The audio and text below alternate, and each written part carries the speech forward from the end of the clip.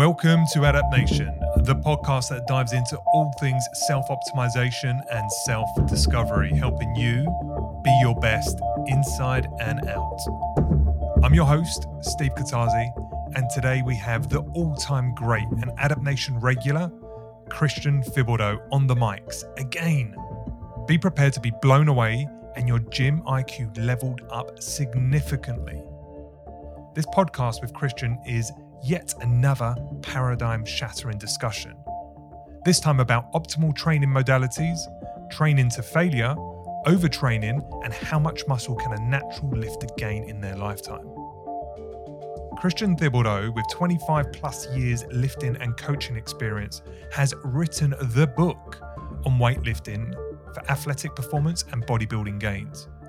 With over 530 articles on T Nation alone, combined with extensive courses on his website, thibarmy.com, as well as his muscle training camps, Christian is a leading authority in this space.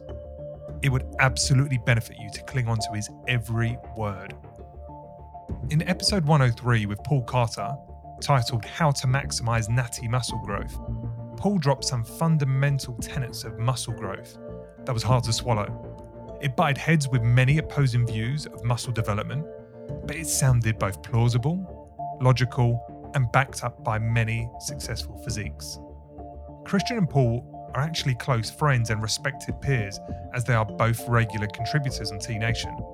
And it turns out that they share many of the same principles of muscle growth, with subtle takes on a few sub-topics. Ultimately, though, they converge on what they have seen to work for them and countless thousand other lifters. Well, you can think of this interview with Christian Thibodeau as part 2 to episode 103. We double-click into some of the same topics, offering alternative perspectives with similar conclusions. It also extends the discussion on the detrimental effects of overtraining and how to know if you are, in actual fact, overtrained. We do spend a lot of time unpacking the volume and training to failure debates, which is truly fascinating. We also cover Christian's current training, his biggest training mistakes, and the most supported view on how much muscle can you add onto an untrained natural lifter's body. And as always, this discussion with Christian is jam-packed with science, logic, and experience. It has the opportunity to fundamentally shift your approach to the gym and building muscle. It has for me, yet again. I'm telling you, this guy is just insane with his wisdom. So if you want a preview of what we discuss in a bit more depth, head over to the link in your podcast player. That will take you straight through to the full show notes. And listen, legitimately, this episode combined with 103 has changed so much in my mind. So much so that I've personally adopted Paul and Christian's principles, and I'm really enjoying their approach. It is an incredible feeling to be training intensively, but not in an exhaustive fashion. I'm feeling great. My strength is improving. My energy throughout the day has improved because I train in the morning. It really is an interesting modality, one I'm willing to explore more. And I'll actually be sharing our Christian and Paul inspired workout plan in our upcoming December 19 Hyper Workouts training program. You can subscribe to the Adapt Nation newsletter to get informed when this drops, which will be early December 2019. Okay, enough already. I think it's time. It's time for you to enjoy your training mentality upgrade in this episode. You won't be disappointed. Let's get to it. The Oracle of Weightlifting and Gym Gains, Christian Thibodeau. Adapt Nation. Well, listen, thank you for being gracious with your time yet again, man. These conversations with you are the best. I love them. I learn so much from you, and it really kind of transforms and directs my thinking on training, on nutrition every time, man. So I'm hoping today is going to be no exception. We are recording, so let's just get going. What I was hoping for, Christian, is that we've spoken about neurotyping to death. Yeah. We should probably park that, and for our fourth conversation, maybe do something a bit different. So I know we backed and forth a little on email, and it seems like a good idea that it'd be good for the audience to hear a little bit about your training, both current and historical. And then maybe we can get into your opinion on some kind of hot topics or popular debates around training to see if you can help me, work through the gym and maximize our gains. How does that sound for you, man? Absolutely. Sound good? Yep.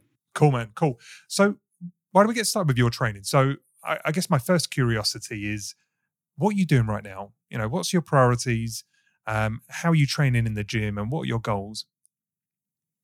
Well, my goals are always the same. I want to improve.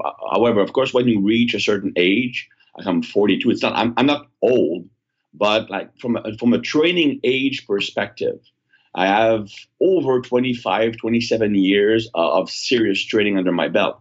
And that's long as far as training age is concerned. And the fact is that I know that you want to talk about that topic, but there's a limit to how much muscle a person can build on his frame. And that is roughly 40 to 60 pounds. Of course, you have to transfer that into kilos, but 40 to 60 pounds over what your normal adult body weight would have been would be the limit of muscle that a natural person can build. So, for example, if I look at the people in my family, the guys in my family, my brothers, my father, my uncles, it's pretty safe to say that at my height, my normal adult body weight would have been around 170 pounds. And right now, I'm around 218, and I've been 218, 222 for the past, I want to say 8 years, probably even longer than that. Now, I can change the way my body looks depending on how I train. I can put a bit more muscle on the upper body, and then I will lose muscle in the lower body to compensate. I reach pretty much the limit amount of muscle that my body allows me to carry.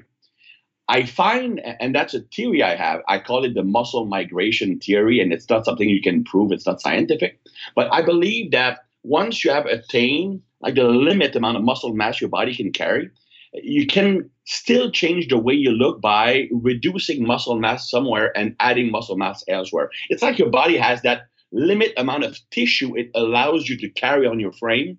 And once you reach that, you can still change quite a bit how you look. So me, because I have 27 years of hardcore lifting experience and with never significant layoffs in that, I'm pretty close to the limit amount of size I can have. In fact, I would say that I'm probably a bit smaller than when I was at my biggest, because while traveling with the kids, I don't have the same energy I had. My shoulders are bummed, but I'm still trying to get better and better and better. Now, the way I'm training, it's really basic. And I know that you talked to my friend Paul Carter, and Paul and I agree on many things when it comes to optimal training. And now the way I'm training myself is not the way I train athletes, for example, because athletes have a different goal. I just want to be a bit more muscular. I want to be leaner, and I want to get stronger gradually on the big basic lift. I don't need to sprint fast or be good at a sport. So me, my training, it's pretty basic. I mean, if you know Jim Wendler's 5-3-1, which is like you have that one big lift and you periodize it over 3 weeks, and there's 1 week of deload. It's very similar to what I'm doing for my main lift. So every workout, I have one main lift. Now, because of my shoulder issues, my lifts are safety bar squat, because safety bar squat pose a lot less stress on my shoulder. Then it's going to be the football bar bench press, which is a barbell that with parallel handles instead of that regular bar. So it's less stressful on the shoulder joint. Then it's going to be deadlift. And then it's going to be incline bench press with a fat bar, which is fine on my shoulder for some reason. So these are my four main lifts. I do one per day. Then I will always do a secondary movement that will be a pulling exercise. So I pull every single workout. Could be a T-bar row, could be a seated row, could be a chin-up. I want to pull every day.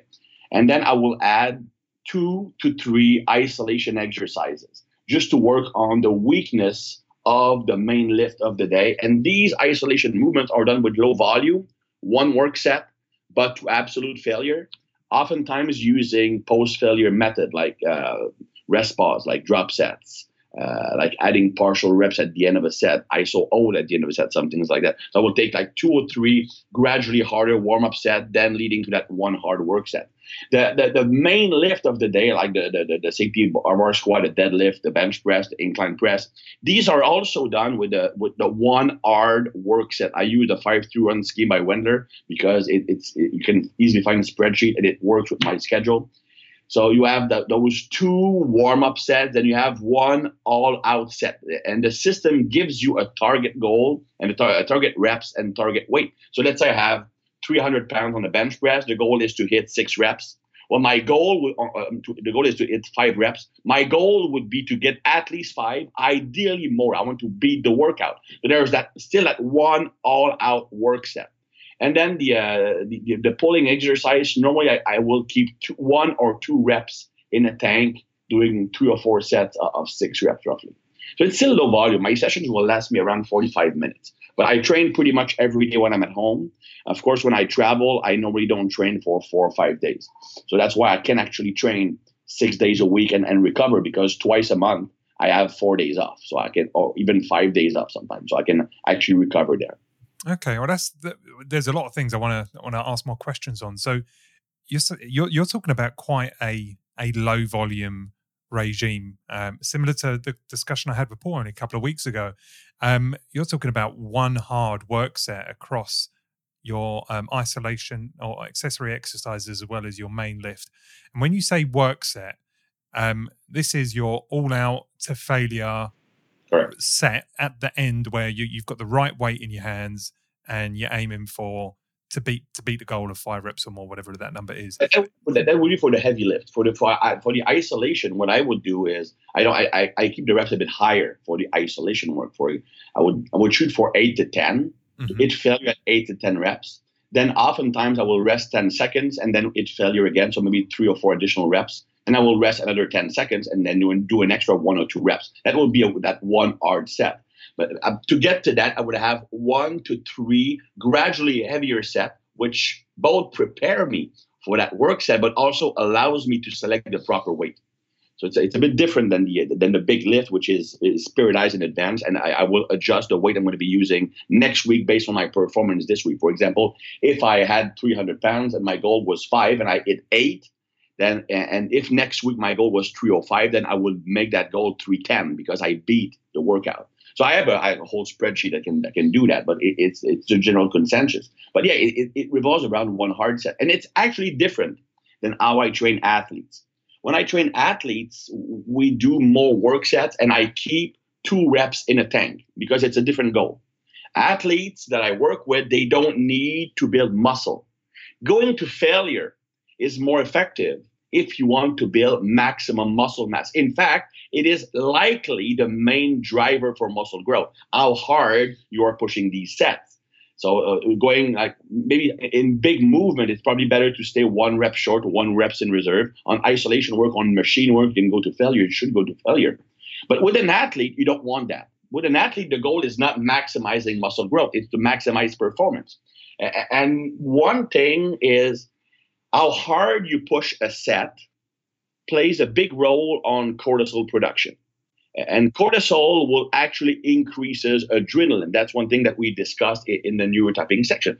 Cortisol is the stress hormone, and its goal is to make sure that your body is able to face any potential stress. So when the body releases cortisol, one of the effects would be to increase also adrenaline. Cortisol will increase the conversion of noradrenaline into adrenaline. So cortisol will amp you up by increasing adrenaline. Now, and that allows you to be strong in your workout, perform better. The downside of that is that the adrenaline, when it binds to the adrenergic receptors, specifically the beta adrenergic receptors, the receptors that connect to adrenaline to amp you up, these receptors are extremely fragile. They can downregulate or desensitize themselves very easily. The reason is simple, because when you are under high adrenaline, it's not safe for your health. It increases blood pressure. It increases heart contraction strength, increase heart rate. It's not something you want to be. It's not a zone you want to be in all the time. It's dangerous. So the body will protect itself. If it feels overstimulated, it will protect itself against yourself by making your receptors less responsive to adrenaline. So that you don't get into that same danger zone too often.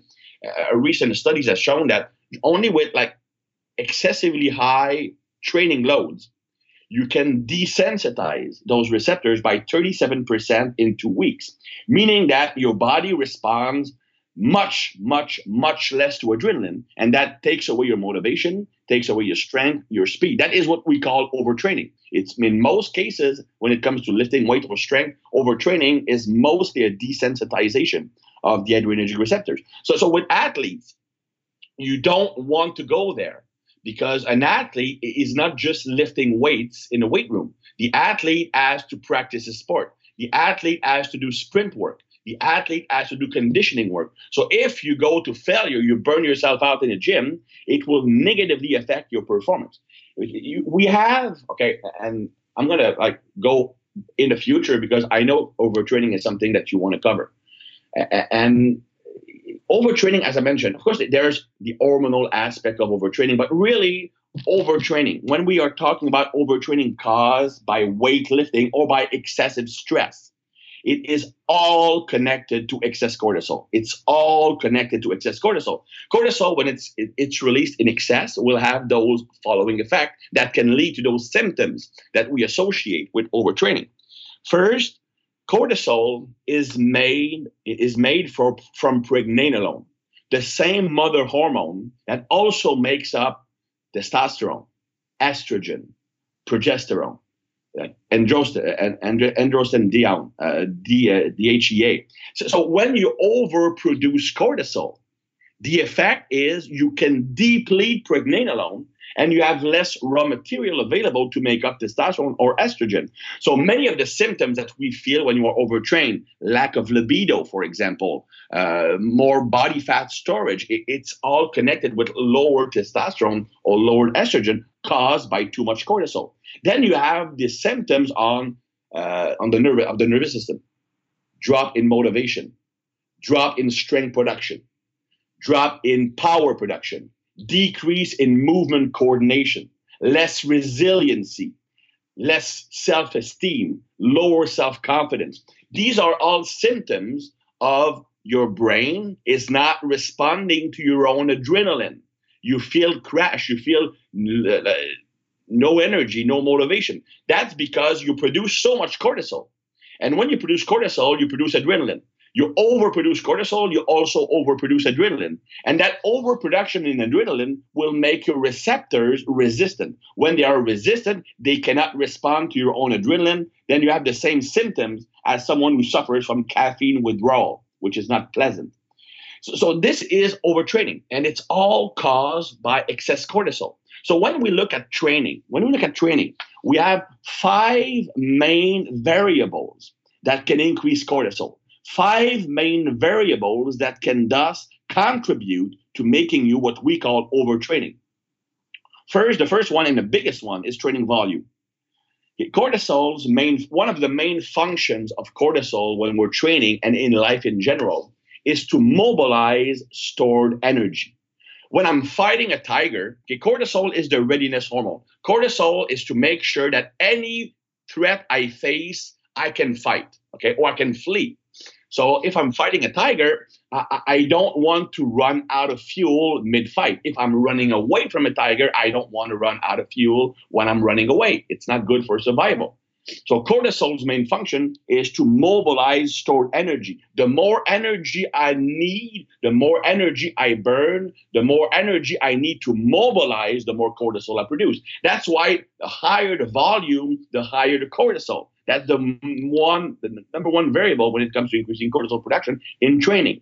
The second one is intensiveness, not intensity. Intensiveness is how hard you are pushing your sets. If I'm going to failure, my intensiveness is higher than if I leave 2 reps in a tank.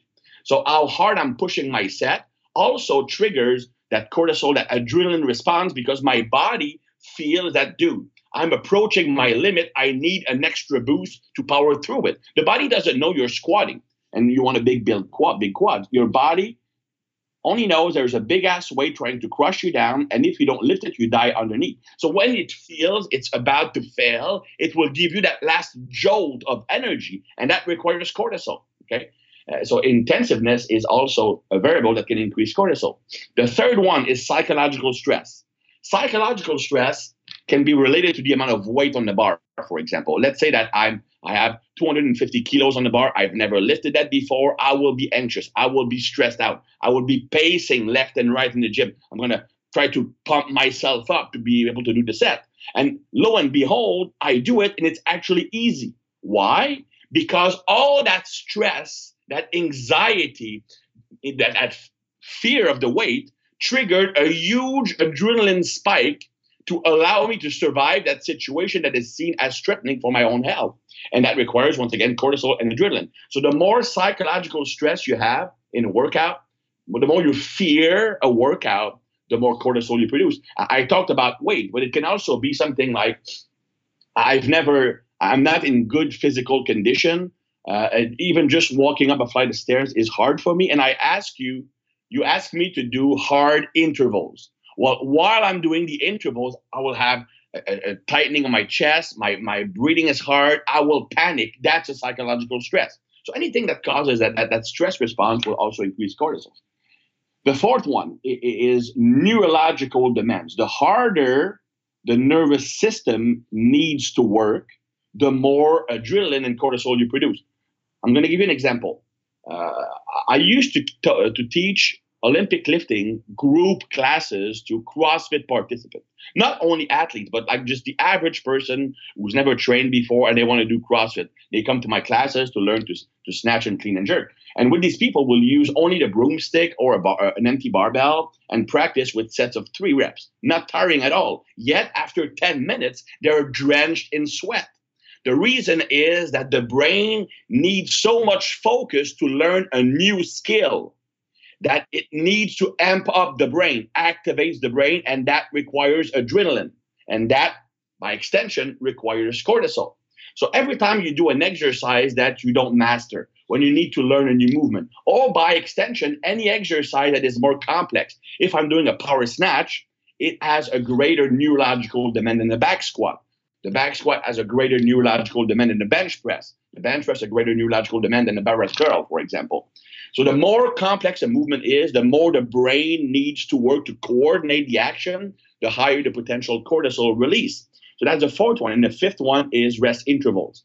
The shorter rest intervals, the more adrenaline is released, the more cortisol you release also. So when you're working with an athlete, for example, I want to make him stronger and more powerful. So the lifts will be heavy. So right from the start, the psychological stress is higher. We also use very intense training methods. So the psychological stress is even higher. And I'm using mostly big basic lifts, Olympic lifts, strength lift. So the neurological demand is very high also to start with. So I cannot push the other variables high with an athlete. Otherwise, it will produce too much cortisol. You can probably have 2 of the 5 variables elevated in a workout. If you don't have too much life stress, you can probably tolerate that. Ideally, it would be 1.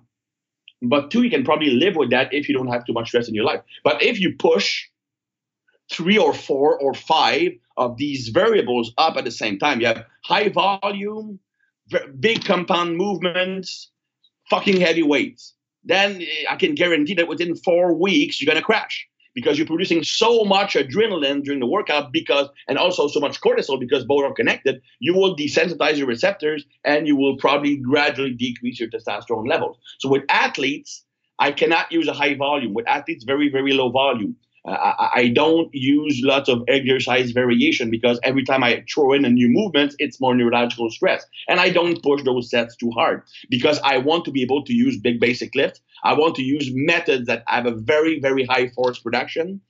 So I want to keep all the other variables low. But if I'm training to build muscle, I don't use the same exercise. I don't use the same training methods. I don't use the same training loads. So I can focus on other variables. The key here is you can have 1 or 2 variables high, but the other ones need to be lowered. Otherwise, you won't be able to recover.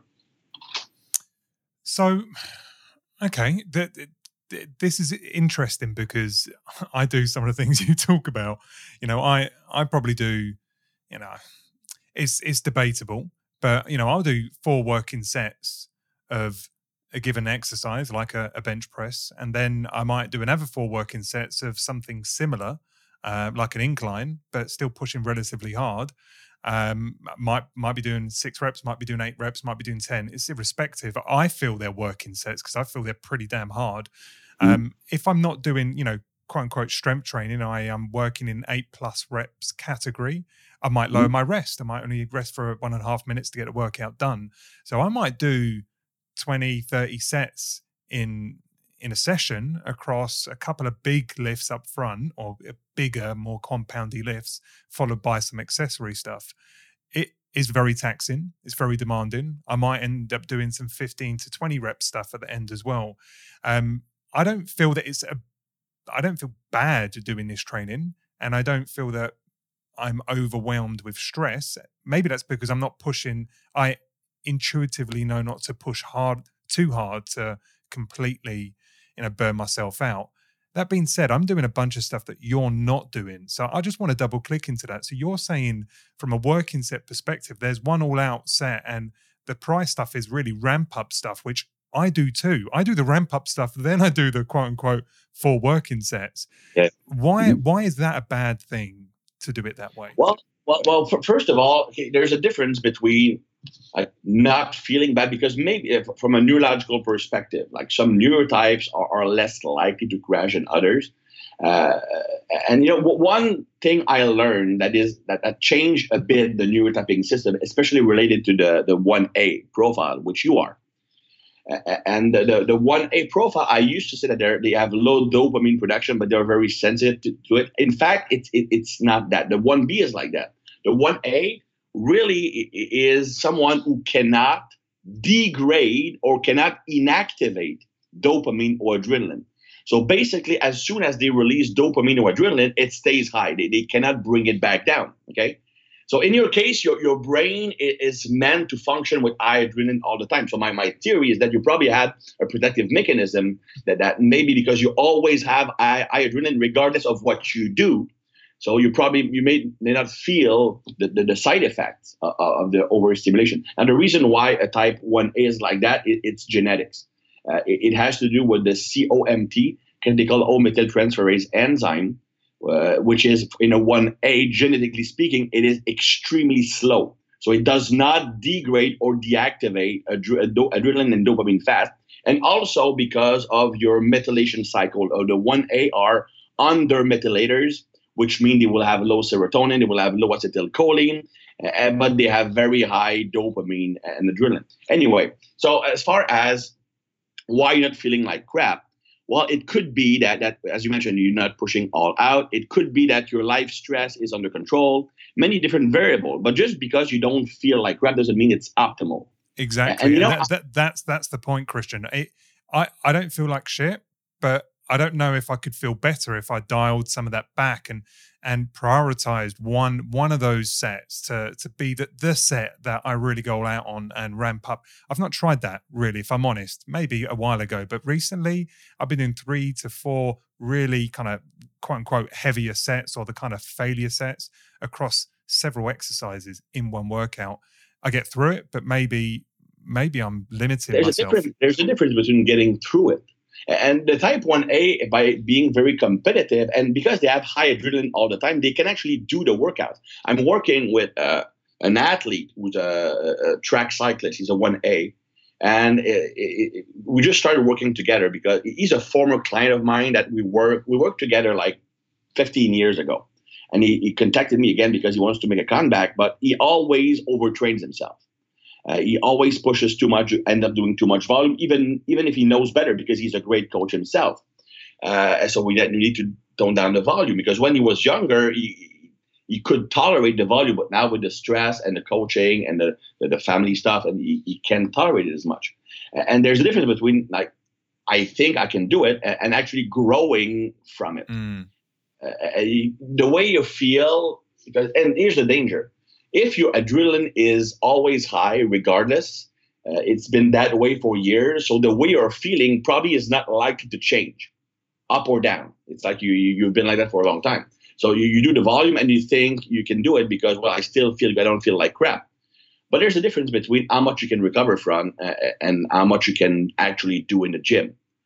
And I used to be like that. I mean, I did a video a while ago, and I mentioned what was my biggest training mistake or biggest regret was doing way too much volume when I was younger. In fact, I once did a workout. I did 100 bench press sets, 100. And in the afternoon, I did 70 bench press sets. So I'm no stranger. Dude, when I was an Olympic weightlifter, and because that's the way I was brought up. When I was competing Olympic weightlifting, I was training in the National Center, and our coach had us do workouts that lasted about 2 hours and a half in the morning, then an hour and a half in the afternoon. We would routinely do 10, 12 sets of squats, for example, in a workout. Of course, these were sets of 2 or 3 reps, but still, it's still plenty of work. So I grew up in that high volume environment. So, and I honestly believe that I was doing fine because I was progressing. I was not feeling great, but I was progressing until the injury started to pop out. And what I noticed is that every time I would train, I would feel great for 2 or 3 weeks, get great progress for 2 or 3 weeks. Then I would start to have injuries and I couldn't train as hard. I would need to take 1 or 2 weeks slower, do more bodybuilding stuff, don't push as heavy anymore, then go back to the heavier lifting. I would basically like gradually overtrain, quote unquote, for 2 or 3 weeks. Then I would be forced to take it a bit more relaxed. Then I would push like crazy again for 3 weeks. And eventually I just got injured because of that. And that was my biggest mistake. And I honestly believe that I actually limited my gains by doing way too much. But, getting stronger, getting more muscular, getting leaner, it's all emotional, right? And we want those results right now. And we are programmed to think that more means better. And don't get me wrong, volume does play a role. And maybe right now, me and Paul are at the extreme. Okay, I don't always do that low volume. The athletes I train, they don't do the same amount of volume I do. They do quite a bit more. But for me right now, my capacity to recover, that's pretty much what I can do. I mean, I've done the type of training you mentioned before, and it did work. I mean, it's still maybe, let's say 12 sets per muscle in a workout. It's not overkill. I mean, it's not like some coaches who recommend 30, 40 work sets. But I believe that if I did that right now, it would be too much. But again, if you want to emphasize volume, you can. If you emphasize volume, it means the intensiveness needs to be lower. And it means that the psychological stress will be lower and neurological stress need to be lower. So, for example, if you stick to movements you know and love, neurologically speaking and psychologically speaking, they are not as draining. So you can probably have a moderate amount of volume, moderate amount of intensity. So if you leave 1-2 reps in a tank, you can probably do 12 sets, 15 sets per muscle and recover. If you were to do 25 sets, or if you were to combine 15 sets with going to failure on those work sets, there's no way you can recover if you're natural. I mean, you can do it, but you're not going to grow optimally from that. And high volume, generally speaking, Christian, you say you can do it, but obviously you have to reduce the intensiveness down. Would you do it? You're saying you don't go high volume for your reasons, but if your goal isn't anything else other than to maximize your natural muscle gains, would you flirt with bodybuilder 20 rep or 15 rep plus type sets and maybe do multiple sets, low rest periods? Would you do that? Does that have benefit? I do it in every client I have that is training for body composition. I have 1 phase out of 4 that's like that. I call it the contrarian phase. Basically, you do everything I normally tell you not to do. Okay. If we look at, for example, doing high reps, very short rest intervals, very high volume. One of the main appeal of that is that you're going to burn more calories, you're going to increase growth hormone production, it facilitates fat loss. So people like that, and of course there's a lactic acid burn that feels good. But from a body composition perspective, people believe that it's going to help me get leaner. Now, on the short term, yes, 3 or 4 weeks, it actually is helpful because the shorter rest intervals will increase adrenaline, which increases energy expenditure. So there's no question it actually works. By doing more volume, you are using more energy, which of course, by mobilizing more energy, you increase your chance of fat loss. So it works. I'm not saying it doesn't work. The problem is if you do that for too long, the risk of reducing testosterone, the risk of not fatiguing, but downregulating the adrenal receptors is very real. So what I do, normally that is the last phase of a training progression. When I work with clients, even if it's just for body composition, it's still periodized. We periodize it just like we periodize for an athlete. Of course, not the same training methods. So the first block will set up some physiological milieu that will make the second phase more effective. For example, we build up and build up. And that last phase is the contrarian phase. We do a boatload of intervals. We do high volume. We do short rest intervals. We do circuit training. We do higher reps. Just in that last 3 weeks, last boost to maximize body composition. But maintaining that over the long run would likely lead to worse results. And it's definitely not an approach I would use to maximize muscle growth. Now, you mentioned bodybuilders. I don't think that using bodybuilders as an example is great because physiologically speaking, they have like 20, 30 times the amount of testosterone in their body. So the body, when you are a pro bodybuilder, okay, and newsflash, pro bodybuilders take steroids. And that's a reality. It's not a judgment call, it's a reality, yeah, right?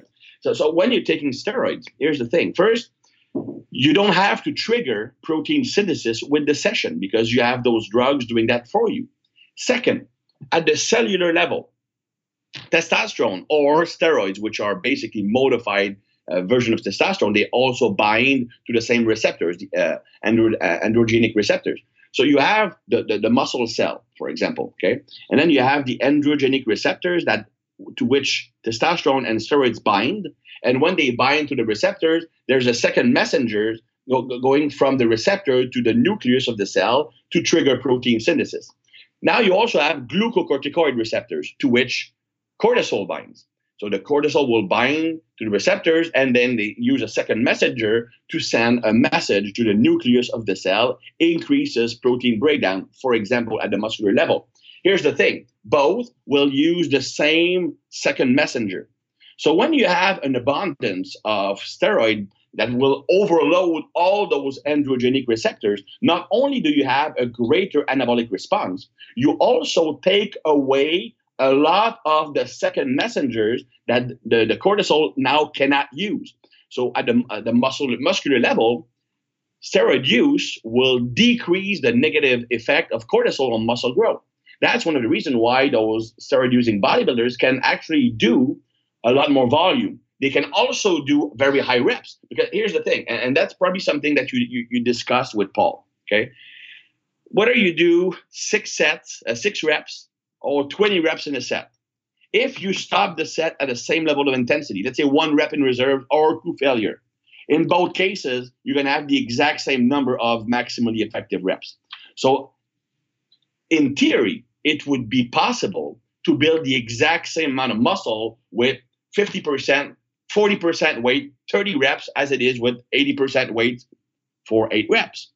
Here's the problem. And actually, there's a study showing that it's possible, but they only used 1 exercise. So that's the limitation of that study. But here's the thing. If you do all your exercises with that high volume, 20, 30 reps, and you do that across 6 exercises, now you need to literally do 5 or 4 times the volume you would do to get the exact same stimulus. At the end, you get the same number of maximally effective reps as if you did those sets of 6 reps or 8 reps across your exercises. So you have literally 3 or 4 times the volume to get the same training effect. But now the added volume, because you have 6 exercises, will lead to a very high cortisol level, which can blunt the anabolic response to training, which is a downside of those high volume reps. I'm not saying they can't be effective. I'm saying if that is the cornerstone of your program, the volume accumulates really fast. And as a result, you produce too much cortisol and you can limit your gains if you're natural. If you are a pro bodybuilder using a copious amount of steroids, even if you produce cortisol by the boatload, it doesn't matter from a muscular standpoint because cortisol cannot do its job properly. In fact, some steroids actually antagonize the cortisol receptors. So that's even more powerful. Dynamo, for example. So that's why you cannot look at, okay, this pro bodybuilder does mostly sets of 50. I mean, I'm going to tell you, pro bodybuilders probably should do higher reps because the muscles hypertrophy so much and get strong so fast, the tendons cannot keep up. So if they go super heavy, the risk of injury is much higher than in a natural lifter. So that's one point where Paul and I don't agree, that there's a difference between how an enhanced lifter and a natural lifter should train because of the cortisol issue.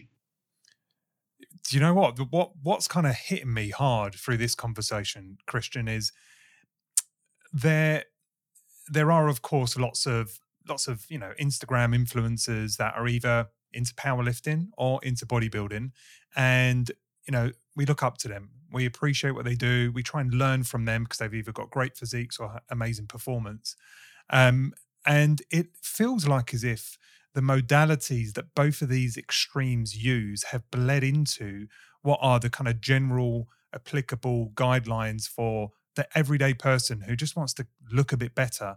So we're using powerlifting periodizing schemes and 1 rep maxes and big lifts and using that pretty much to the exclusion of everything else in one camp, and people are using that as their god to growing. And then on the other camp, we've got the people that are looking at the Jeremy Buendias or those guys and going, oh, they just look amazing, I want to look like them. Of course they're taking steroids, but hey, if they're doing a program which has got tons of reps and low rest periods, I'm going to do the same thing.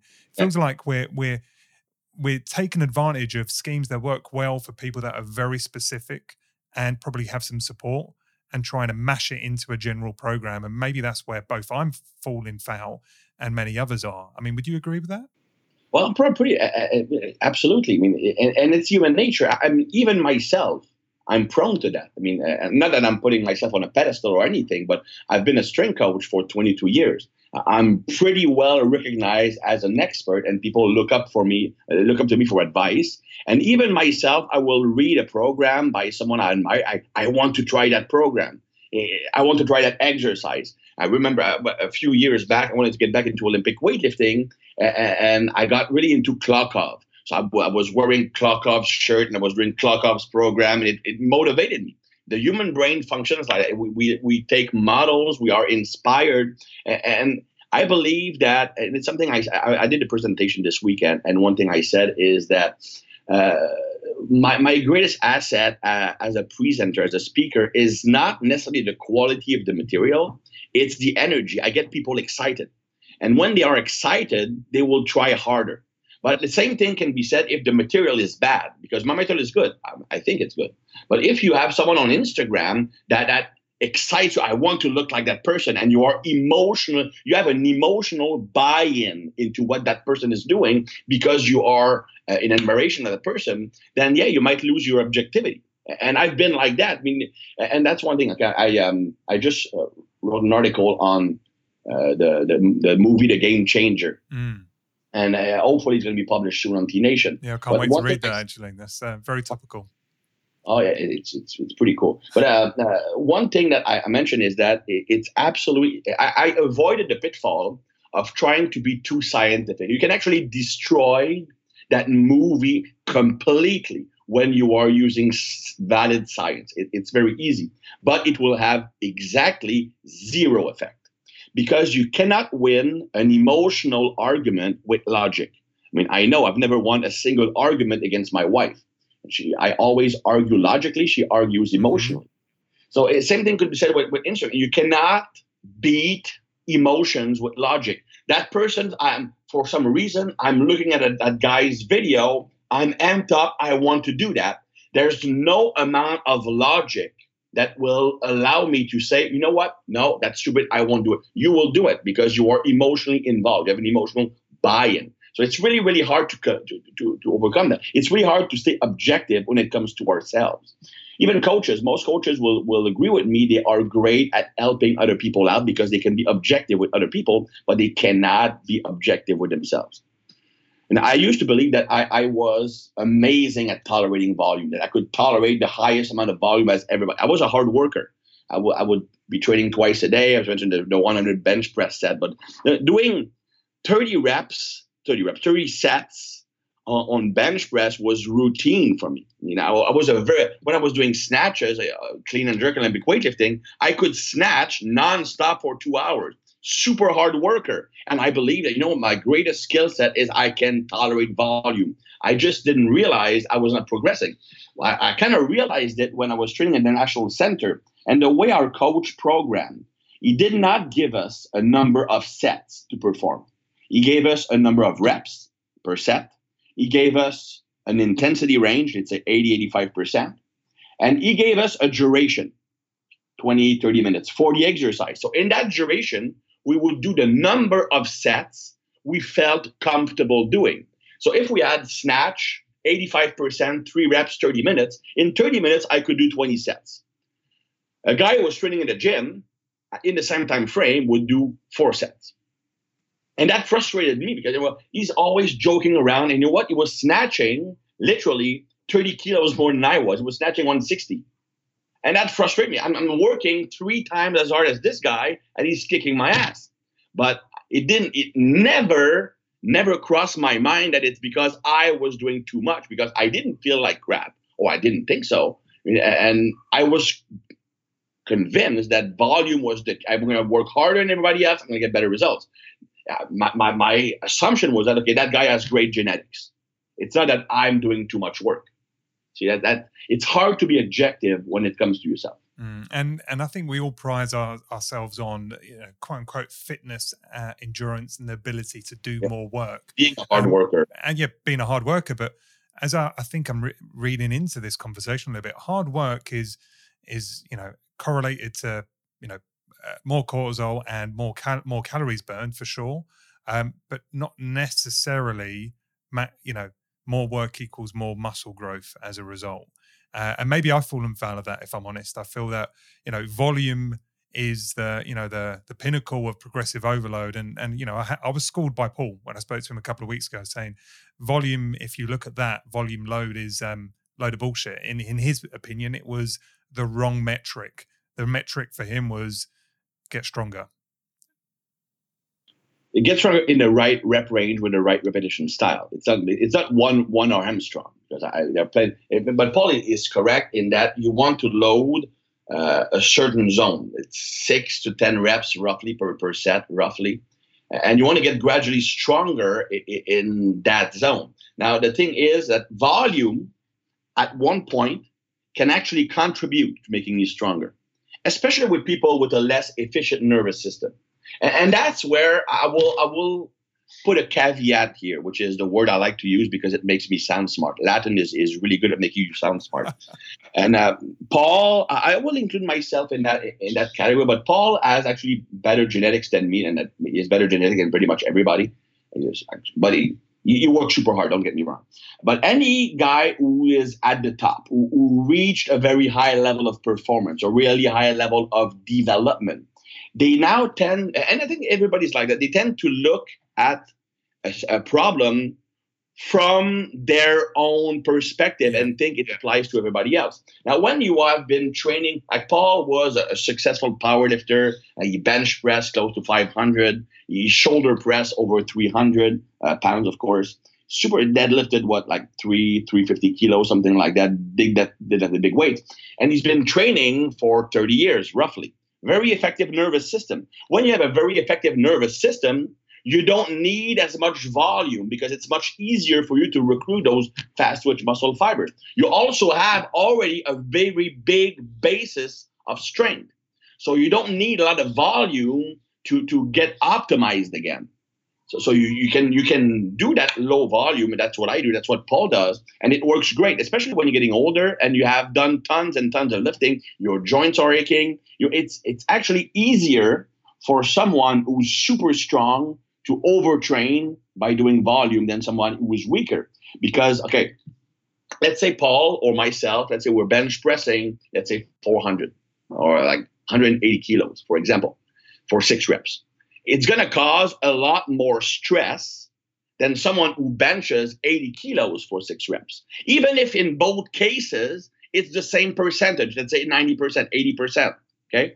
Because yes, the muscle gets bigger, which allows me to use that lives at 180, but the tendons, the ligaments, the bones, they don't get stronger at the same rate. The nervous system is not the same. So when you're stronger, that one all-out set can cause a lot more trauma than someone who benches 180, right? So I still believe that what Paul is saying is correct. That's what I'm saying also, that like intensiveness is, for muscle mass, it's likely more important than volume.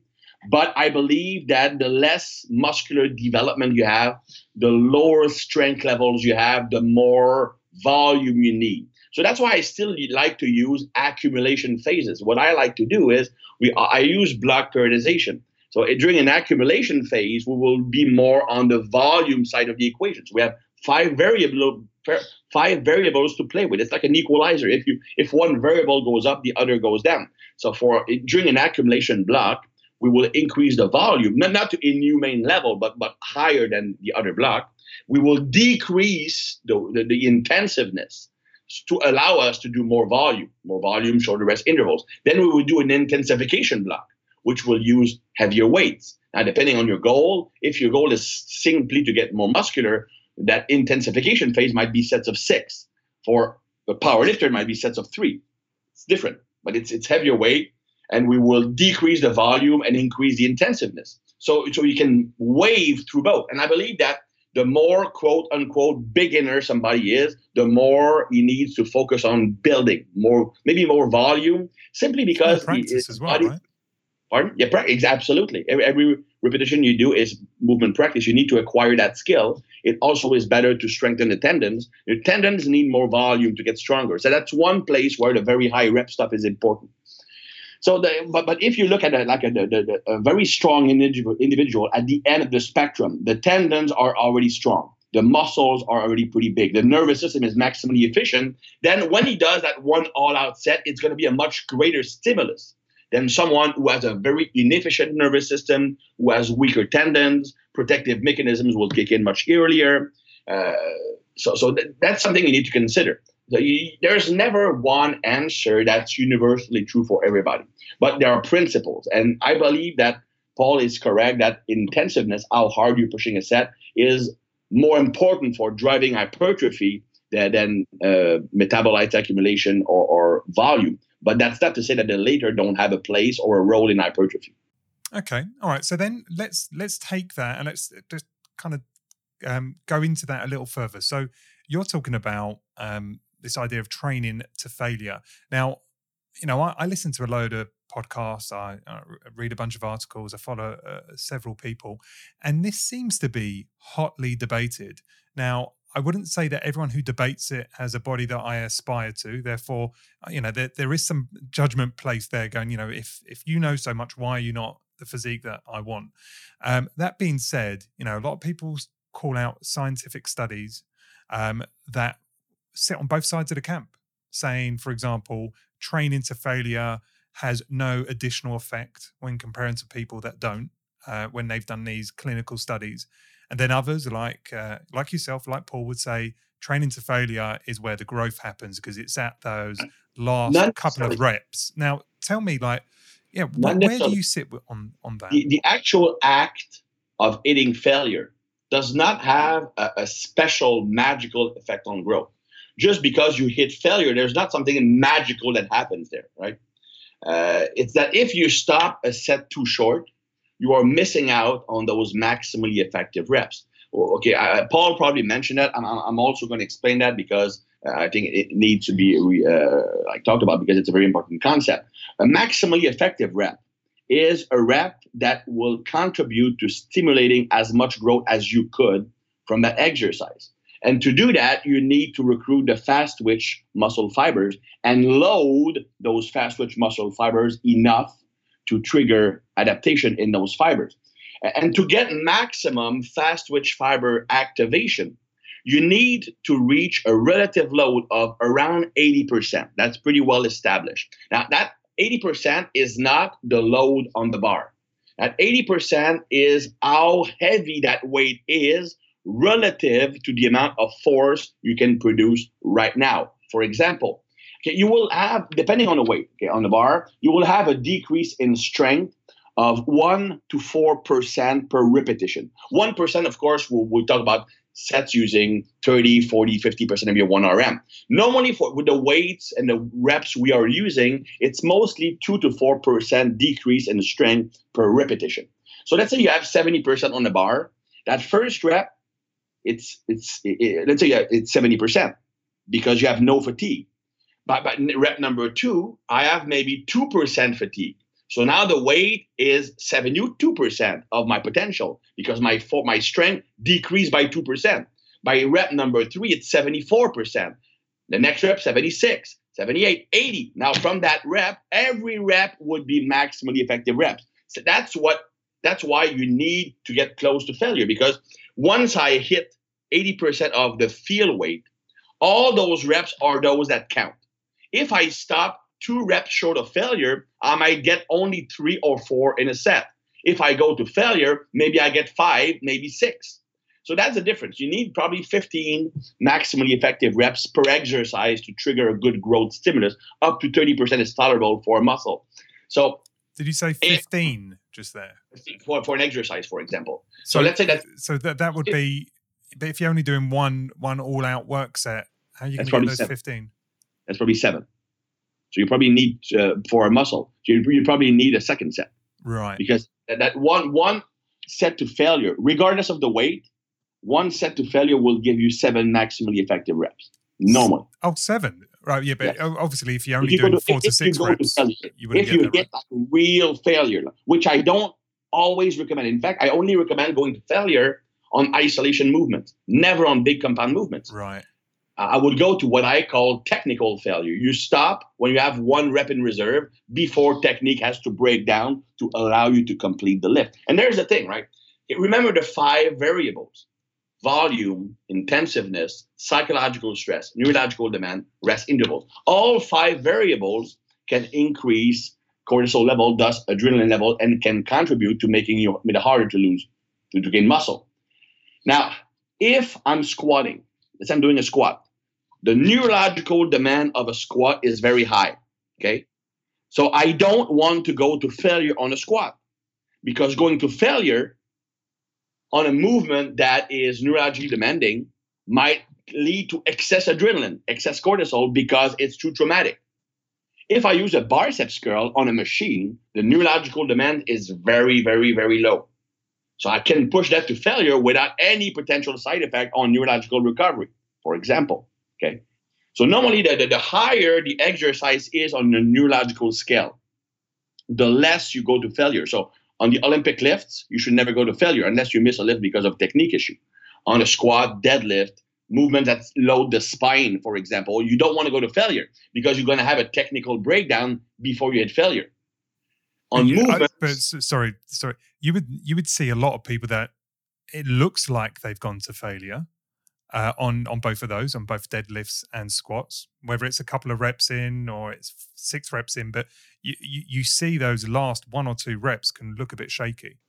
Yeah, exactly. And to me, that's not something you want, because the nervous system will remember the last thing you did the most. So if you did a shitty rep on deadlift on your last rep, that is the one that will have the greatest impact on neurological, on movement pattern optimization. So you can actually have a degradation of technique from week to week. Now, here's the thing, okay? And that's the caveat I was mentioning earlier. If you've been doing squats for 20 years, for 25 years, nonstop, now the squat is so ingrained in you that it is no longer a neurologically demanding exercise. That's why an Olympic weightlifter, he can snatch and clean and jerk every single day. Even though it's a very, very neurologically demanding movement, he can do it every day very heavy, because for him, because he's been doing that for 20 years, for 15 years, 20 years, it is no longer a neurologically demanding movement. It is as simple for him as doing a bench press for us or a curl for us. So if you take an advanced lifter who squatted or deadlifted all his life, he can push those movements pretty darn close to failure because he will not have the same technical degradation. He will not have the same neurological stress. So that's the thing you need to take into account. Now, also, Paul uses a lot more machine nowadays. I mean, doesn't squat anymore, uses that hack squat. And you can build muscle just fine with machines. But with machines, you can more easily go to failure because you won't have the technical breakdown that will be seen with squats or deadlifts. And there's much less neurological demands on a machine lift, even if it's multi-joint. So, for example, a machine hack squat will be less demanding, neurologically speaking, than a bench press, even though it's a lower body exercise that uses more muscle mass, just because it's a fixed movement on a machine. So these are all things you need to consider. With a movement that uses almost the whole body or that loads the spine, I would never go to failure. I would always stop when I feel technique is about to shut down. That's 1 or 2 reps in the tank. On movement with free weights that do not load the spine, then you could go 1 rep in reserve. And with 1 rep in reserve, you still get 6, maybe 5 maximally effective reps per set. Maybe you need to do 3 work sets in an exercise or 2. But that, to me, that's an acceptable trade-off. It's not doing 6 sets. But you're not going to overtrain by doing 3 sets on an exercise. Now, if you're doing machine exercises, you probably should shoot for that failure on that last work set or pretty darn close to it. And with isolation movement, you probably should go to failure to maximize results. And when, just to define failure in your eyes, right? So if I think about my training, quite often I feel that I am reaching a point of failure when I do bicep work. I feel that is my instinct. I do that almost every set. Now, how do I define failure? For me is I get an intolerable lactic acid build up, and I get to the point where I'm no longer able to stabilize my joints, and the form starts looking really shoddy. And at that point, it's hurting, it's burning. I feel that my range of motion is limiting. I can't squeeze it to the top anymore, and those reps are getting shorter and shorter. And then I go, fine, I'm done. Now, I don't know whether mentally I'm just pussing out, and I'm just I should have just dug in and found that extra, or was that true failure? Would you say that's failure, or would you say failure is a different place? There are different types of failure, really. You have muscle failure, you have movement failure, you have technical failure. Okay, muscle failure is when the muscle is no longer able to do the movement by itself over the full range of movement. So, of course, that's easier to see on isolation movement. So, for example, if I'm doing biceps curl and the biceps are so engorged with lactate, in fact, it's not lactic acid, it's lactate. And it's not the lactate that is the problem. The fact that it burns, it's actually the accumulation of hydrogen ions that come with the lactate at the same time. But it's not the lactate that do it, but just a clarification. But that acidification, that burn, will actually lead to a decrease in the contractile strength of the muscle. Because when the muscle is acidic, the nerve impulse travels less efficiently. You cannot activate the muscles quite as much. So now you have that muscle who's engorged with blood, with fluids. It burns. You try all you can, but you just cannot get that last inch up. For example, to me, that's muscle failure. The muscle fails to do the movement. Same thing happens, for example, if you do a curl, and at the end, just to be able to get more reps, you have to use body English, use your traps or front delts to get the weight up. To me, that was muscle failure, because you need to bring in new muscles to get the work done. You need to change the technique slightly to be able to continue. To me, muscle failure will be seen when you cannot make that lift while maintaining the pristine technique. That's also technical failure, by the way. Movement failure is different. Movement failure simply means I cannot move the weight. So if I'm squatting, doesn't matter if my last 2 reps are I'm shifting forward or whatever, as long as it goes up, it's not movement failure. So I rarely use movement failure, yet that's what I see most people doing. Reaching movement failure, so that probably gets you 1, maybe 2 more reps with shitty technique. You're not loading the right muscles. You're doing the movement by shifting the stress to other muscles. So it does not really contribute to that much more growth. You see that quite often in pull-ups, don't you? Yeah, absolutely. Well, that's a different story, though. Well, it's the same story, but because pull-ups, I would say that, and pull-ups are a good exercise if you're capable of doing them. The problem is that probably 90% of the people doing pull-ups have no business training the pull-ups. To me, if you cannot do 8 very good, and I'm saying like super strict, chin above the bar, zero momentum, no form breakdown, you should not be able to do, you shouldn't do chin-ups in your training. You should do other strengthening movement for your back.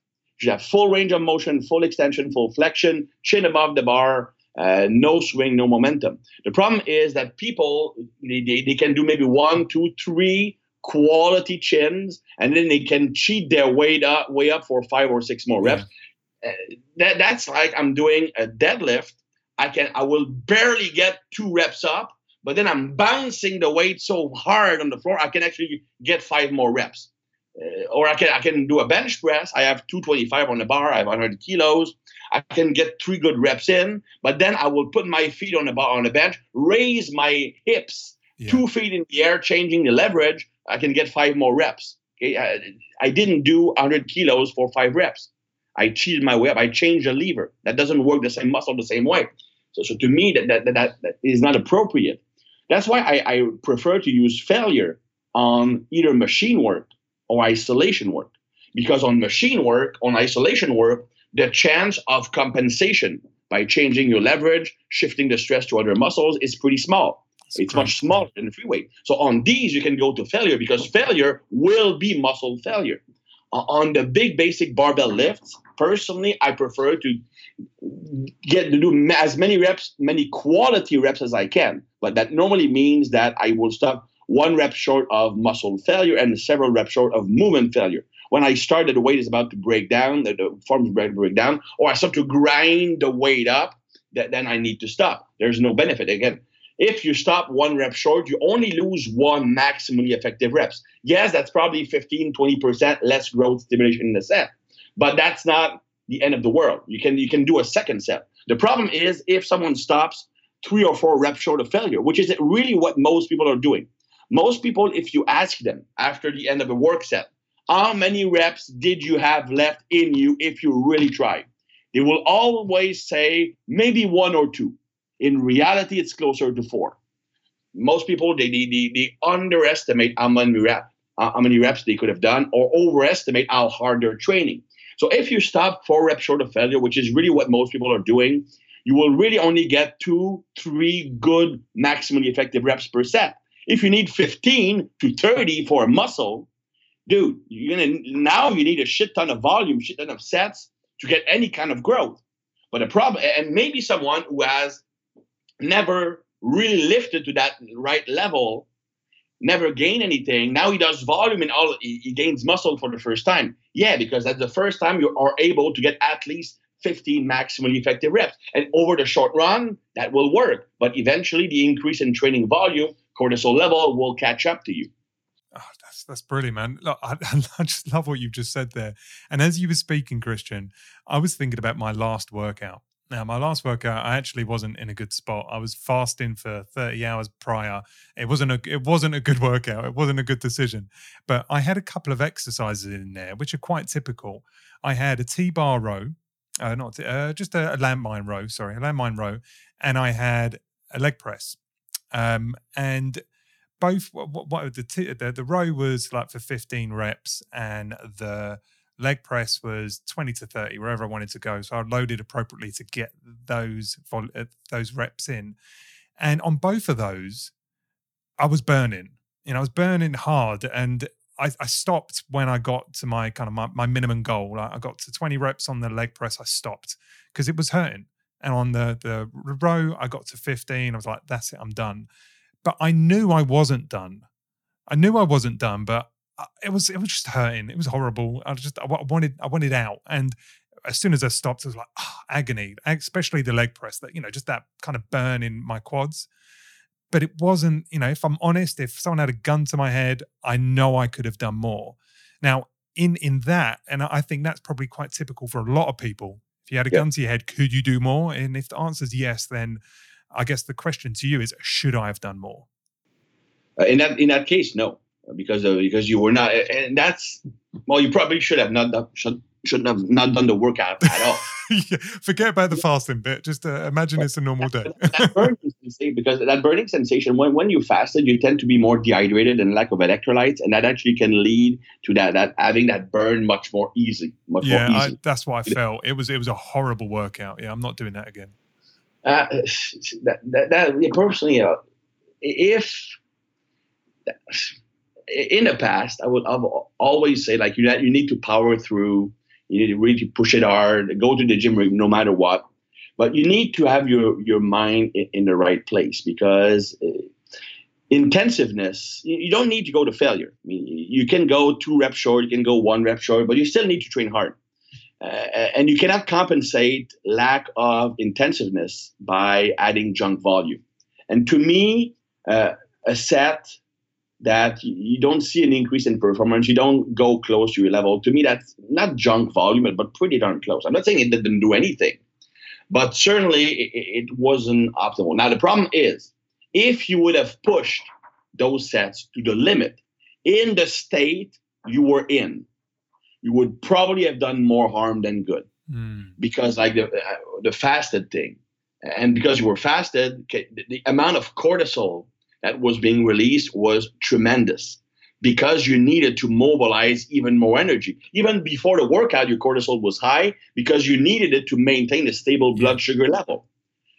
So it was through the roof. So now if you have the psychological stress because of the pain, because pain is psychological stressor, which will increase cortisol. If on top of that you keep pushing and pushing, and you're doing the volume on top of that, that would have been too much for your current state. In that fasted state, recovering from the fasted state, it would not have been a good idea. But you need to use to be a discriminatory, like knowing when to push and when to hold. And again, on those big compound movements on the free weight, it's probably safer to stop a bit short. On the machine, it's probably best if you feel like crap. That's why, okay, for example, let's say you feel like crap. You know today is not going to be a good workout. Well, me, when that happens, my instinct is, okay, I'm only going to do 1 set, but I'm going to make it count. I mean, I don't want to be in the gym. It sucks. I want to get out. I'm pretty sure that if I only do 1, I can give everything up for that set. It's done after that. I'm done. So when you feel like crap, my instinct is actually to lower the reps. It's funny. And I think it has to do with personality.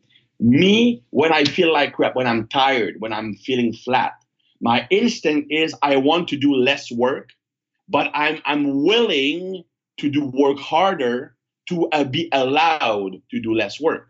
So I will decrease my reps, I will decrease my set, but I will push super hard on that set because and it's done. When I'm in great physique, when I'm in great shape, I'm energetic, then that's when I tend to do more sets. Yeah. I find myself quite often in a similar predicament where, the workout's hard, the workout's really hard, and I get through it and I go, do you know what? That wasn't a good workout, but I kind of pat myself on the back that I still done what I'd done the previous week or even more. So even not being optimal, I've still managed to get the work done, but it felt worse. It felt like it was a hard workout. I'm going to use you to argue against yourself here. Yeah, go for it. Because you said earlier that you were like doing like all those sets and you didn't feel like it. You just told me that you have many of those workouts where you're feeling the workout's hard, and you think it's a bad workout. To me, that is the definition of being in a mental or neurological state of quote unquote overreaching. Lovely. That's your sign of the fantastic pivot. Let's go there, right? So overtraining. I know you said a bunch of stuff up front, and unfortunately I've forgotten them, but I am going to re-listen. But overtraining, I suspect, Christian, I think I quite often find myself in a place of being overtrained. My sleep can sometimes, be a little bit shit. I can sometimes have funky workouts, but when I think about it objectively, if you ask me quickly, I say, well, no, my performance is good. I'm doing what I expected. I'm still lifting more, whether it be more volume or incremental weights on the bar or what have you. So, by the measure, objectively, my workout performance still seems appropriate and progressive.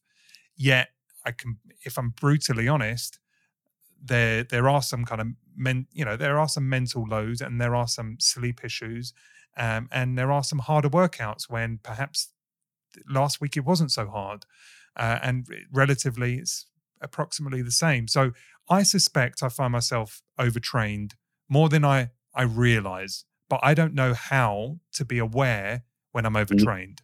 So maybe we can just kind of double click back into that and help me understand, objectively, like, Steve, it's not just HRV, there's this and this, and you've got to dial it back. It's funny you mention it. I will get back to the being able to add more weight to the bar gradually, because that is not a sign of not being overtrained. I'm going to get to that in a moment. I was giving a seminar in France a few weeks back, and one of the attendees was probably one of the top strength coaches in France. The guy trained the two best triathletes in the world, for example, worked with lots of different athletes.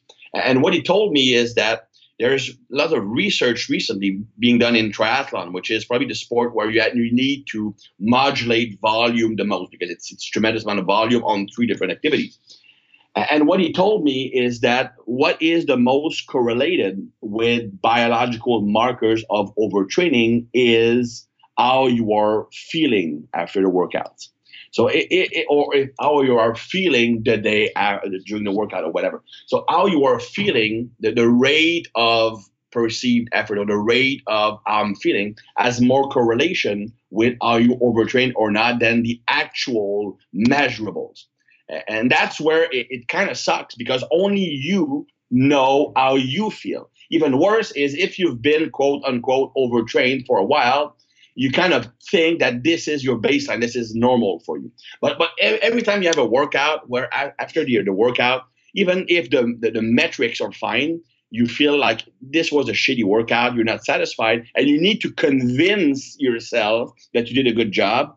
That's a clear sign that you're actually in the overtraining zone or about to enter it. Now, the fact that you are able to add weight to the bar does not correlate with lack of overtraining in the least bit. I've worked with tons of elite athletes who would hit PRs in the worst possible mental and physical state.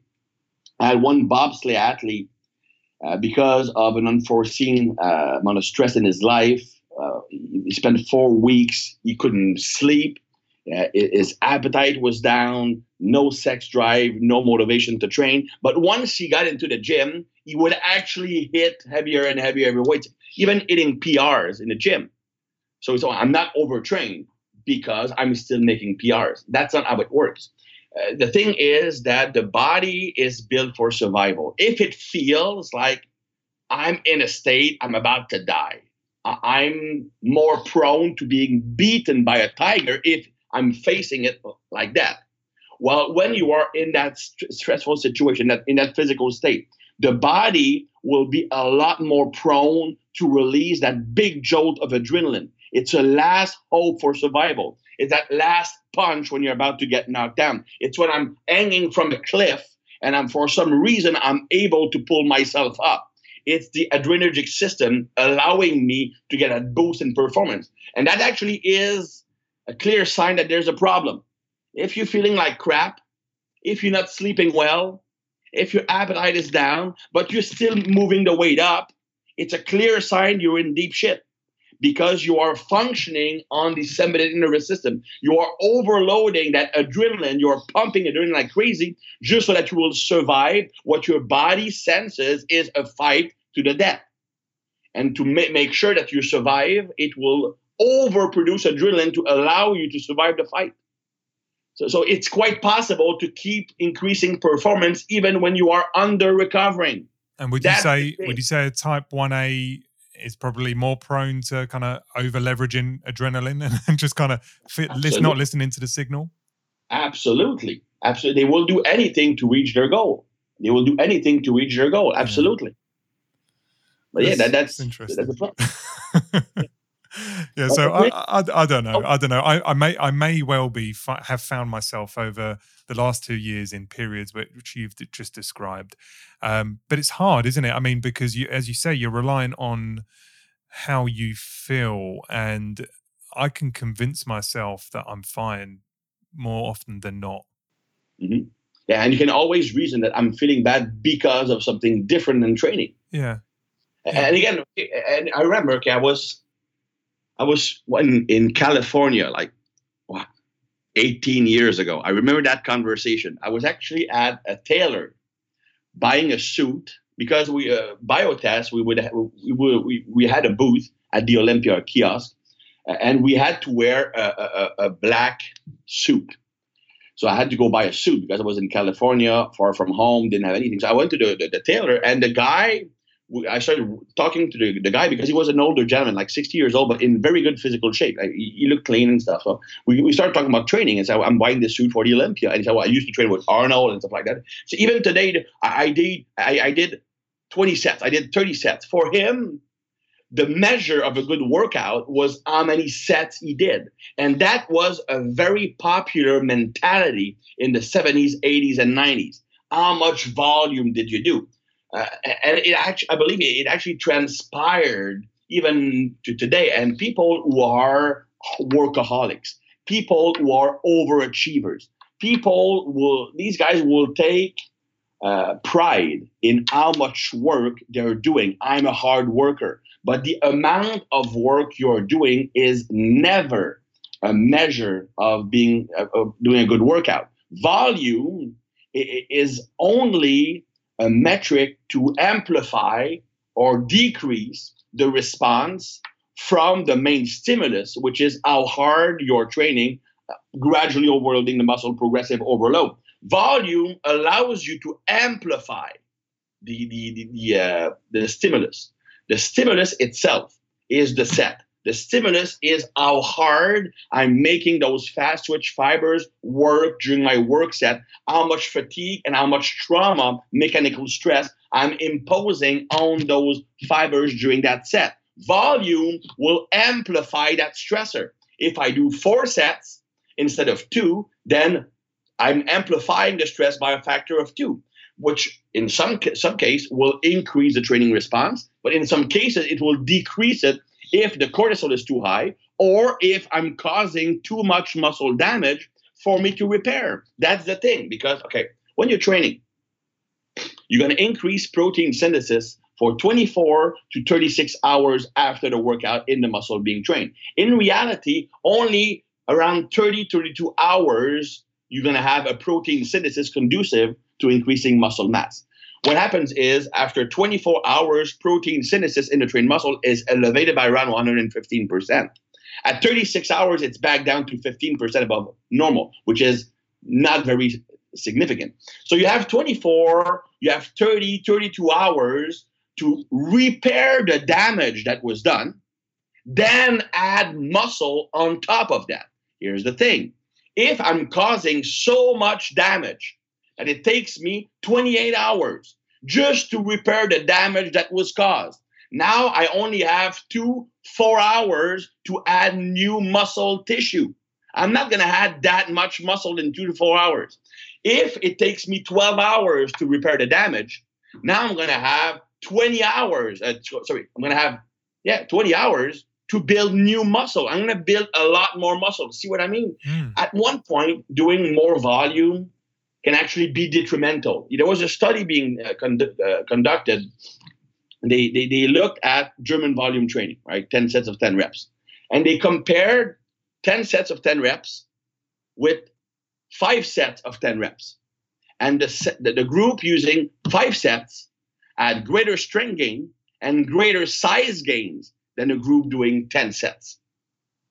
I know. So I think there's alternate studies that I know the likes of, say, Menel Henselmans and Greg Nuckols. I'm sure they have mentioned other studies that say actually there's some real good value in German high volume training. I've done a research on that. I haven't seen any study. I'll backtrack myself and make sure that what I'm saying is legit for the audience. But I'm pretty sure I've read maybe a year ago both of them saying there's value in as much frequency as you can do, assuming that you're mapping that with an appropriate level of intensiveness. Maybe not. Well,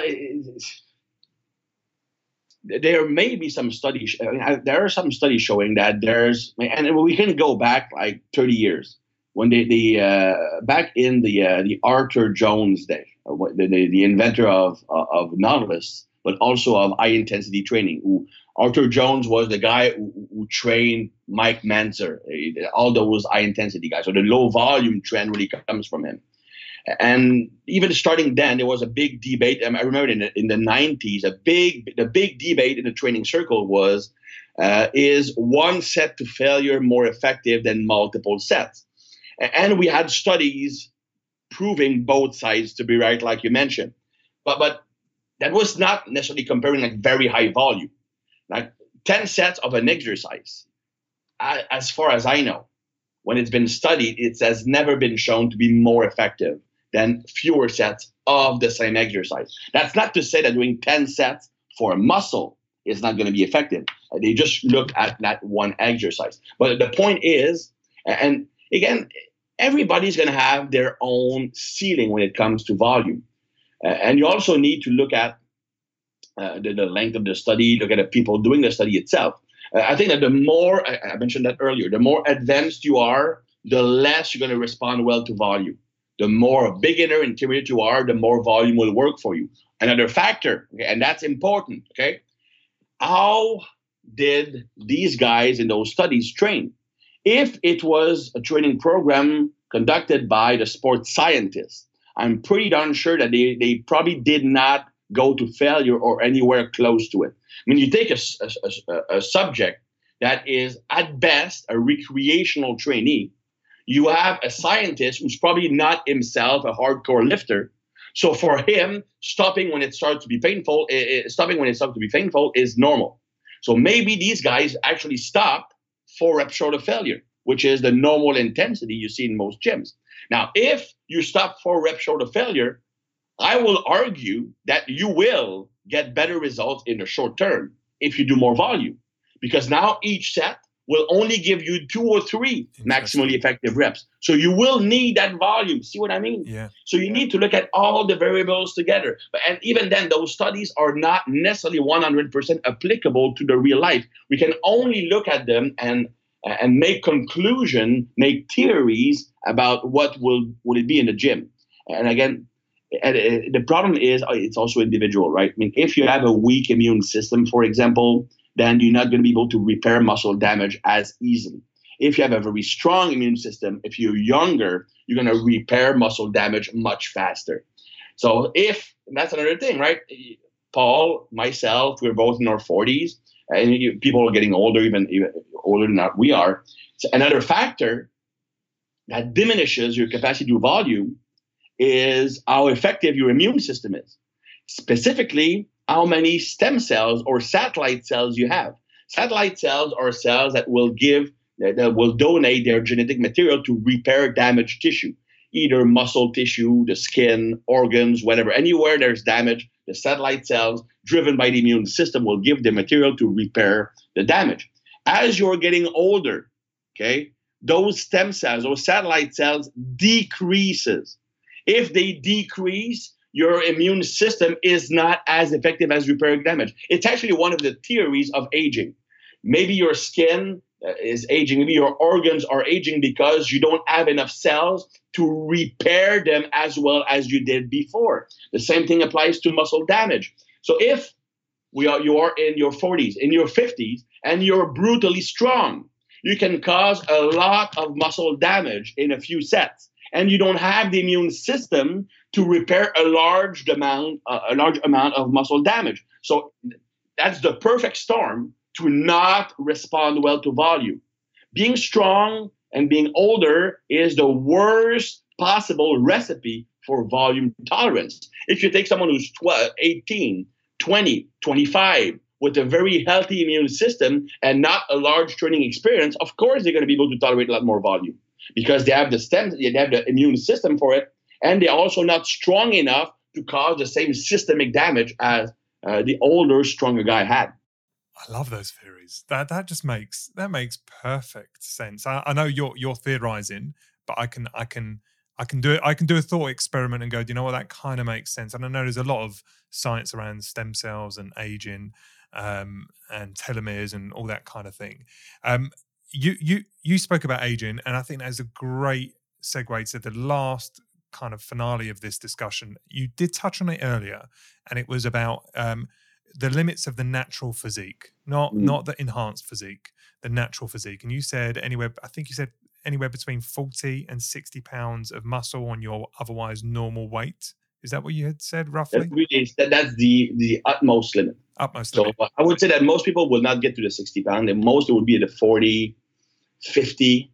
So for example, me, from my family, from what I'm seeing in my brothers, my father, my uncles, my normal adult body weight would have been around 170 pounds. So if you add 40 to 50 to that, that's 210, 220. And that's pretty much where I've been for the past 8-10 years. Now, if I get that would be like a 10-ish, 12% body fat. I can get lower, like 205, 200 if I'm super lean. I can get to 220, 225 if I'm a bit fatter. But I've never, like, the only time I was heavier than that was when in my bodybuilding days, and I did steroids for a few years, but not continuously, but a few cycles. I was heavier back then. I was like 230, 235. But that's, of course, there are always genetic outliers. So I'm kind of wary of saying that. For example, let's look at somebody. Okay, you are 5'8".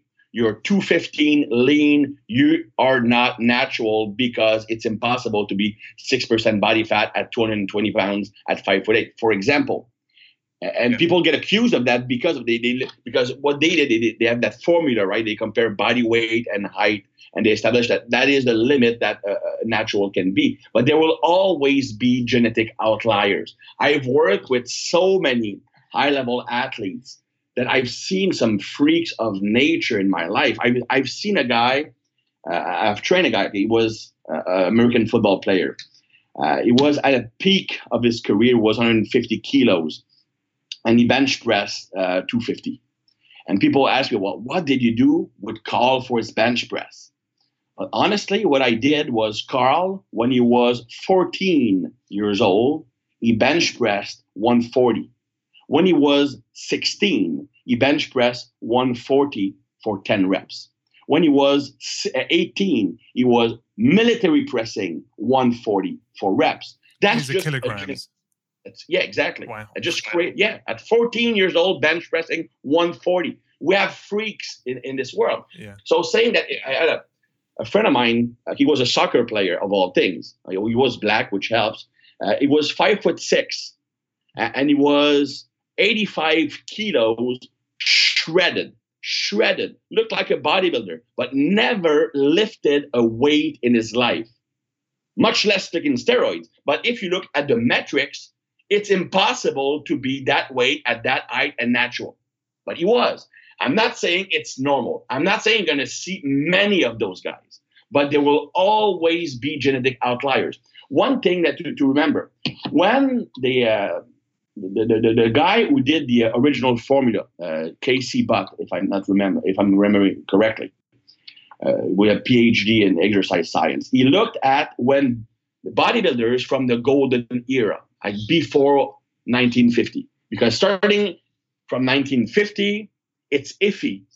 Yeah. The testosterone was used in 45. It is known for sure that in 1954, the Russians were using testosterone injection. So it's not a far cry to believe that some bodybuilders were using steroids as early as 1954. And of course, Dynabol was developed in the 60s. So they look at bodybuilders prior to the 50s. Now, there are many problems with that. First, the measurements given, well, we can't measure right now, so we have to go with what the magazine told us. So I'm not sure they are 100% accurate, okay? Second, the level of condition is not the same as today. Third, these guys might not have been the best genetics of their time because very few people trained with weights back then. Yeah. Very few people compete in bodybuilding. Nowadays, we have a lot more. And when we have those tens of thousands, hundreds of thousands of people lifting weight seriously, then the outliers will pop out. Maybe those who were the best bodybuilders back in the 40s and 50s were those scrawny guys when they were super small when they were kids, and they decided to lift weights to compensate for lack of size. So maybe they had actually poor size genetics and got big despite their genetics. Maybe if the big kid that never wanted to lift weight because he was still the biggest kid around, maybe if he started training, he would have been twice as big. Maybe not twice as big, but you get what I'm saying. Yeah. So there's a limitation in looking at bodybuilders pre-1950s. The measurement might not be accurate, and it might not have been the best genetics. So it's I'm pretty sure there's a ceiling. But that ceiling would be for the average person. That is going to be around 40, 50 pounds over your normal adult body weight, but there will always be outliers. So I will personally never accuse anybody because he falls outside of what should be normal for a natural lifter. Well, that's fair enough. I think it's easy for us all to just, blame or judge someone on steroids because their body just looks ridiculous, and yours doesn't look like that, so they must be on gear. Yeah, exactly. So the question I wanted to ask specifically around the kind of that piece is age, because you've just said as you age, it gets harder, generally speaking. So let's use me as an example. I'm 38 years old. I've been training all my life, but with no understanding what I've done and with no consistency. Properly, I'd say, like hand on heart, properly for a couple of years, 2-3 years max. Within that time, I've gone, I would say if I stripped away the fat from a few years ago, I probably would have landed around about 175 probably. And, at 10%, I'm about 200 these days. So I feel that maybe I put on 25 pounds. It kind of looks like that probably is the amount I put on. For maybe the reasons we spoke about today, growth continues I still make progress. Girth measurements and all the other measurements you can make, objective measurements, are improving, but at a very, very slow clip. So it'd be easy for me to say, I just started a bit too late. I started properly at 35, 36, and I have put on 20, 25 pounds. I kind of feel good about myself, but, can I get another 15 to get my proper goal, to get that physique that I really want? Is it possible, or have I now passed it because of my age? For you, age is not the main limiting factor. Not nowadays with the improvement in the food and nutrition stuff, and the training modalities. I believe that hormonally speaking, even when it comes to stem cells, most modern men, if they are taking care of themselves, anything before 45, you cannot use that as an excuse. So aging, when you're 50, when you're 60, or if your lifestyle led to premature aging, that can be a problem. But when you're 38, when you're 40, when you're 42, 45, it's probably not the limiting factor. The main reason, let's take me for example, the main reason why I cannot progress that much anymore is because I have 25, 27 serious years under my belt. They were not always optimal, but I'm going to say that they were pretty darn close to being optimal for the past at least 22 years. Because when I was 18, I was trained by a very qualified strength coach. When I played football, then I switched to Olympic weightlifting, trained by good coaches. And from that point on, I did my own training, and it was already pretty solid. So I have at least, let's say 22, 23 years of very solid training. So that for that reason, I'm at my limit.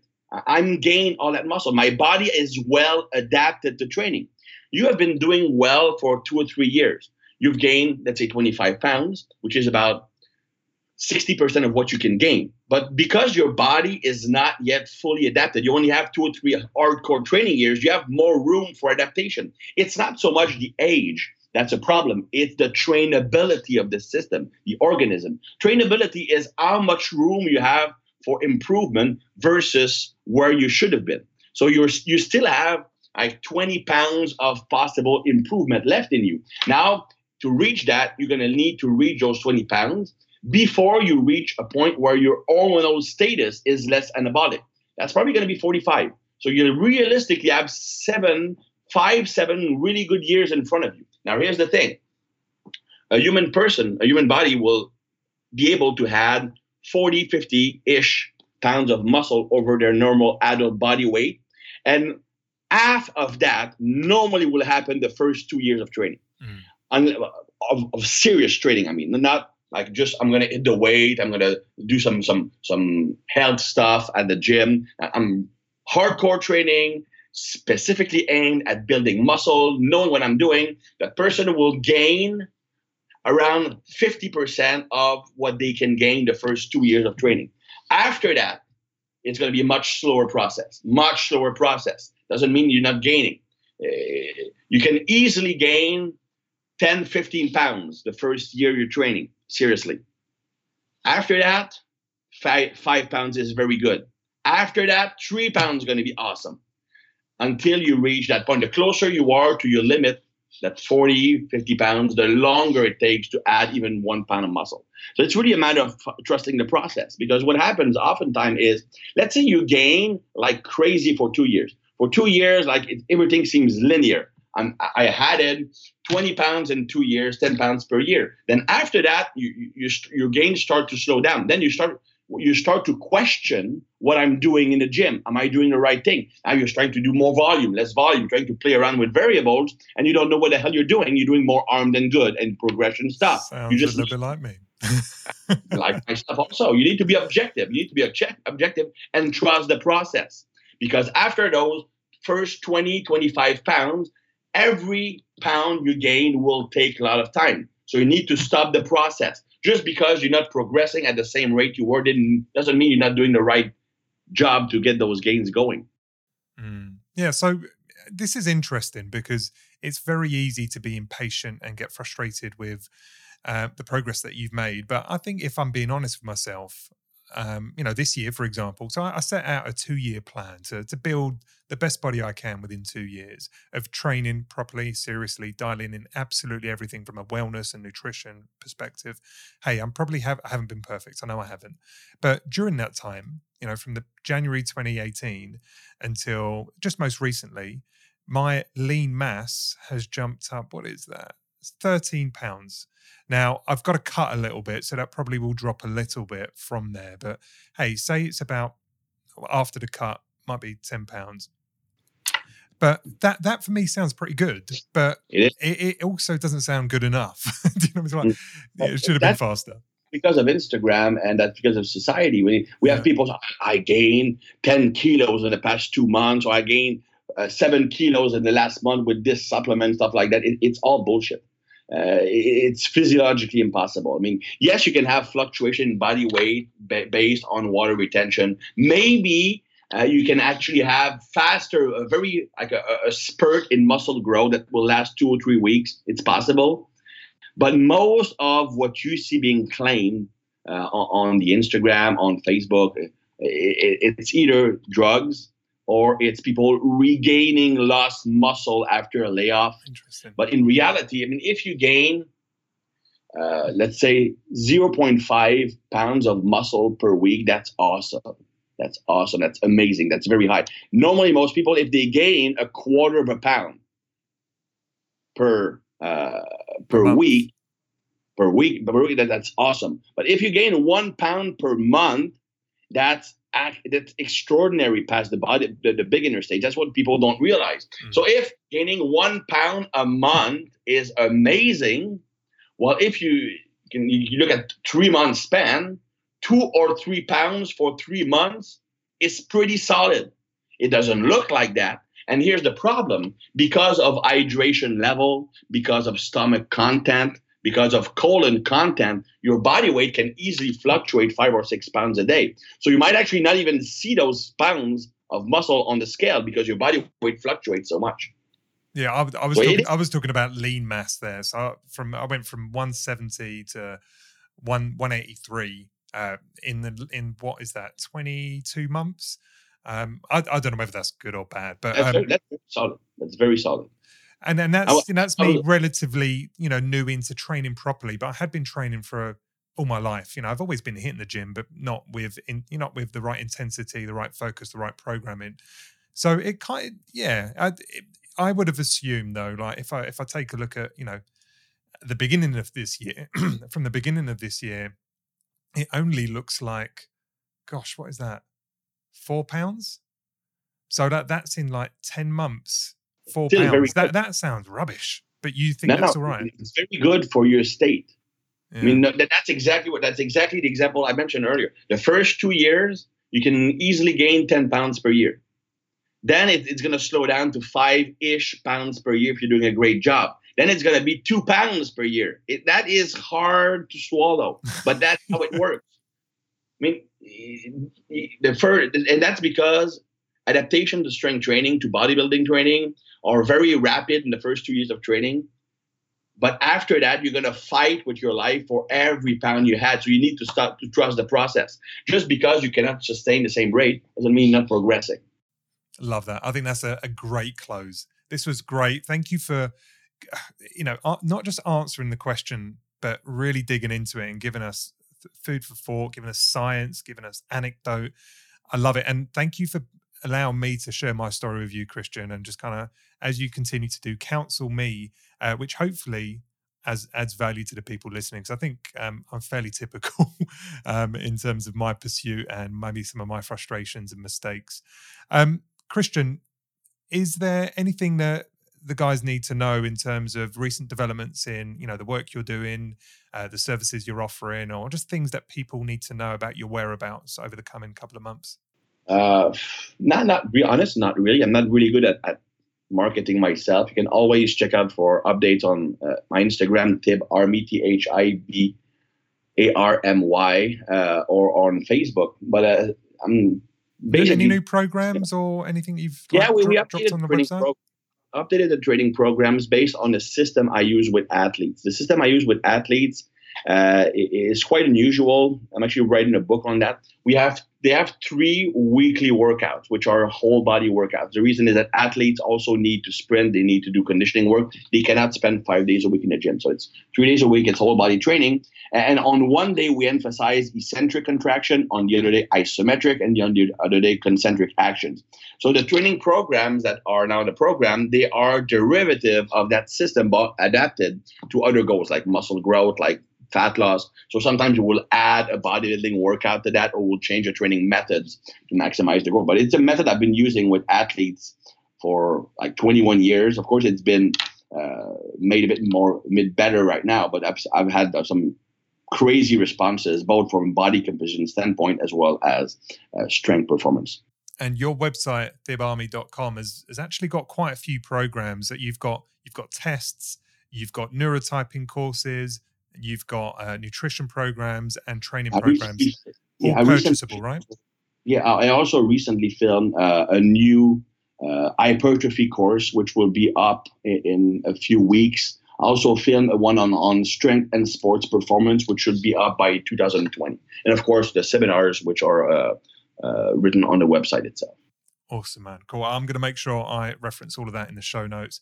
Christian, we're probably not going to speak until some point next year. So listen, thank you for everything you've been doing just for the world. And, your focus is amazing. Your energy is amazing. Thank you for helping Adapt Nation out and our listeners over the year, because we've chatted 4 times, which is incredible. Yeah. And listen, man, enjoy the run up to Christmas and Thanksgiving. Enjoy your time with your family and your beautiful son, and just thank you for doing everything that you're doing, man. And I really appreciate everything that you say on this podcast. I know this conversation is going to change the game for me again, man. So it's been awesome. It's really been awesome. Cool, man. Good stuff. Enjoy. I'll speak to you later. All right, take care. Take it, man.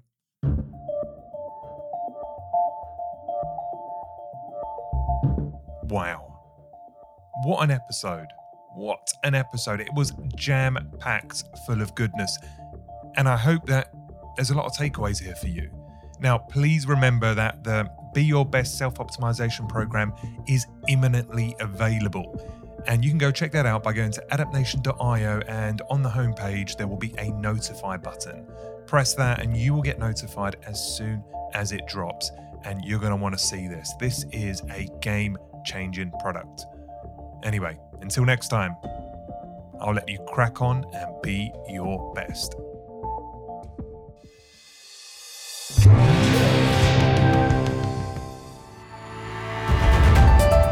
If you enjoy this show, please consider leaving us a 5-star review on iTunes. It really helps. And of course, recommend us to any friends or family who you think might enjoy the show. Feel free to get in touch with us via our website, adaptnation.io, or your favorite social media channel.